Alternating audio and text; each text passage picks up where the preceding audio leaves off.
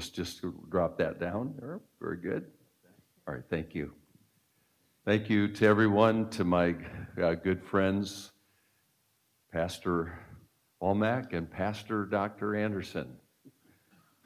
I am going to be teaching today on the idea of what you've already heard as the cultural mandate.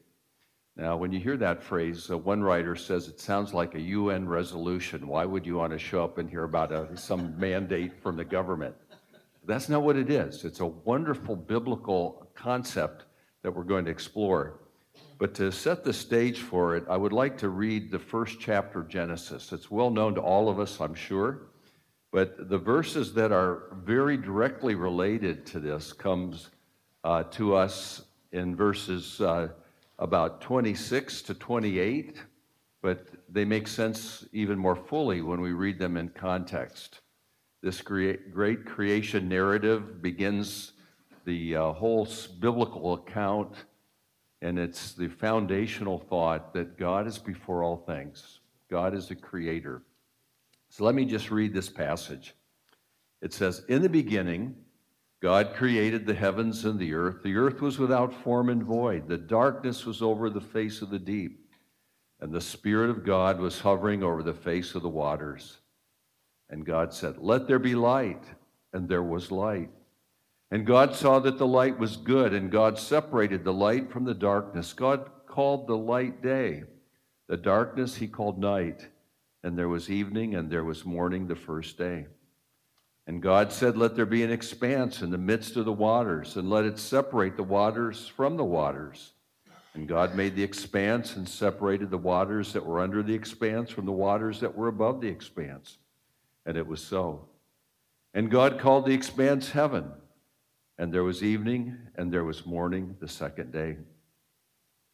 And God said, 'Let the waters under the heavens be gathered together into one place, and let the dry land appear.' And it was so.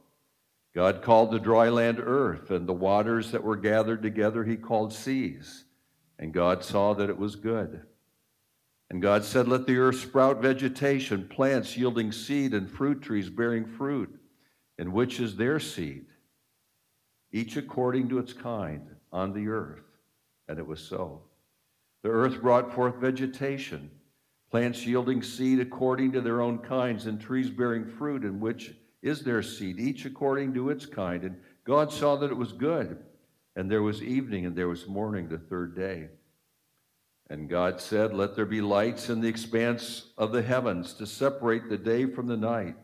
And let them be for signs and for seasons and for days and years. And let them be lights in the expanse of the heavens to give light upon the earth.' And it was so. And God made the two great lights, the greater light to rule the day, and the lesser light to rule the night, and the stars. And God set them in the expanse of the heavens to give light on the earth, to rule over the day and over the night, and to separate the light from the darkness. And God saw that it was good. And there was evening, and there was morning, the fourth day. And God said, 'Let the waters swarm with swarms of living creatures, and let birds fly above the earth across the expanse of the heavens.' So God created the great sea creatures and every living creature that moves, with which the waters swarm, according to their kinds, and every winged bird according to its kind. And God saw that it was good. And God blessed them, saying, 'Be fruitful and multiply, and fill the waters in the seas, and let birds multiply on the earth.' And there was evening, and there was morning the fifth day. And God said, 'Let the earth bring forth living creatures according to their kinds, livestock and creeping things, and beasts of the earth according to their kinds.' And it was so. And God made the beasts of the earth according to their kinds, and the livestock according to their kinds, and everything that creeps on the ground according to its kind. And God saw that it was good. Then God said, 'Let us make man in our image, after our likeness, and let them have dominion over the fish of the sea, and over the birds of the heavens, and over the livestock, and over all the earth, and over every creeping thing that creeps on the earth.'" Now this is an important verse. So God created man in his own image. In the image of God he created him. Male and female he created them. And God blessed them. And God said to them, be fruitful and multiply and fill the earth and subdue it and have dominion over the fish of the sea and over the birds of the heavens and over every living thing that moves on the earth. And God said, behold, I have given you every plant yielding seed that is on the face of all the earth, and every tree with seed in its fruit. You shall have them for food.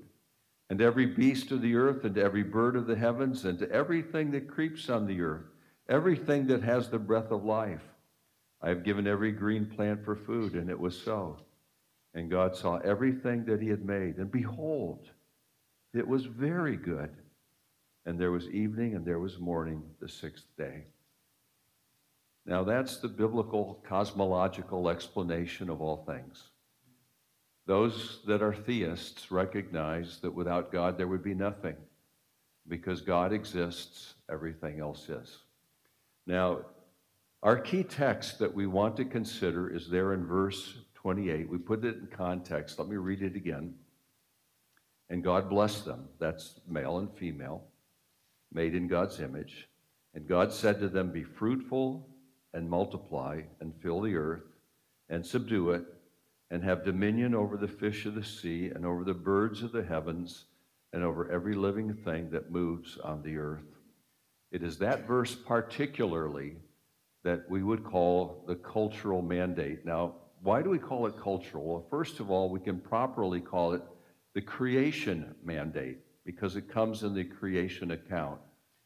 The word mandate has the idea of a command, a declaration of duty that's given to us by the Creator.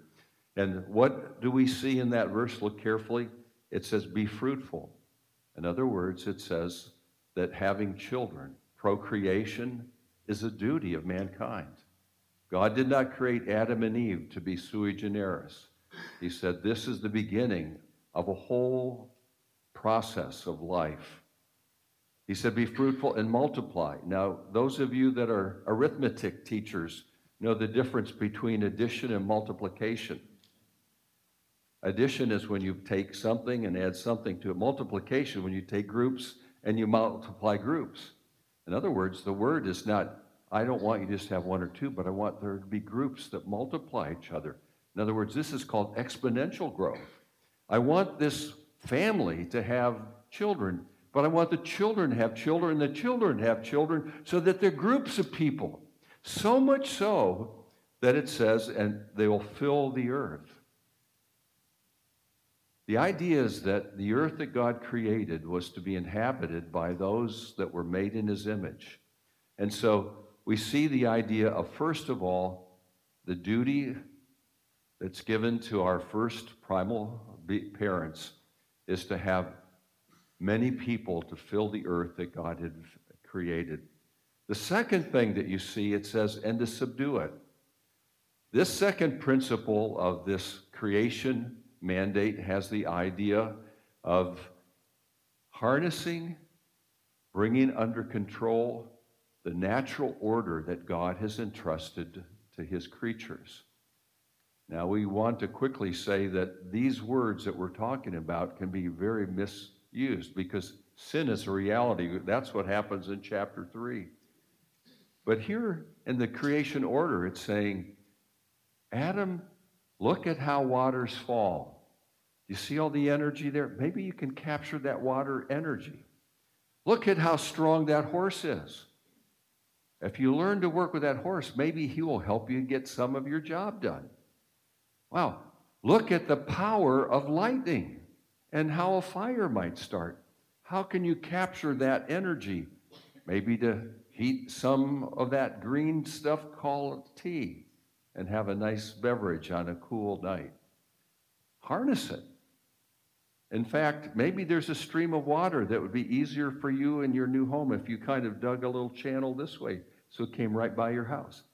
That's subduing. It's bringing it under control. So the first principle is the expansion of image bearers. Secondly, is that their duty is to take all the creation brings to it and bring it under a harnessed, designed control for its purpose. of benefiting the world that God had given to mankind. And then thirdly, it says, and have dominion. Dominion is the idea of rule, governance. And it gives us specific sphere of governance. It says, over the fish of the sea and over the birds of the heavens and over every living thing that moves on the earth. We can see that it has the idea of the heavens, the earth, and the seas, and the creatures that are in them. If you pause there for a moment, it's saying, you are Adam and your descendants. You are to manage all of the powers of this earth to make the world, if you will, a civilized place for humanity. And you do it by exercising legitimate authority, by managing the seas. Okay, that suggests something called oceanography, having trades by shipping. It says manage the birds of the air. That suggests learning how to deal with meteorology and maybe someday learning how to fly like the birds fly, flight. And the land, it says manage the land and all the animals. That suggests husbandry, suggests creation zoos. It suggests managing botany. And if it really makes a full sense, it means you need to figure out what geography is and how to put in roads and communication channels. And so those theological people who've looked at this verse through the years have said that what we find in this verse, if you will, are the marching orders for humanity. What are we to do? Well, if we are made in the imago Dei, in the image of God, what do we learn about God? God creates. God orders. God does things that he declares to be very good. And if we reflect his image, then we should be creators. Now, obviously, there's a real difference. We cannot create like God. He creates, as theologians have said, ex nihilo, out of nothing. Simply by the word of his power, things come to be. But while we cannot do that as his image bearers, we bring to existence things that never were before. Think of some things that are not part of nature, but are part of man's working with nature. An automobile, a computer, something as simple as a spatula to flip a hamburger patty. Those are inventions not found in nature. It's human beings applying their skills. And so we see in these words the fact that we are to be reflecting God as the creator, the designer. There's such an incredible order everywhere we look at in this world. Mathematicians tell us even in the chaos of a storm, there are mathematical principles that describe exactly what's happening. There's order, even in what we think is chaos. This is the world that God has made. And even unbelievers are in awe sometimes and say, how does this order come about? They have no explanation for it, but they know it's there.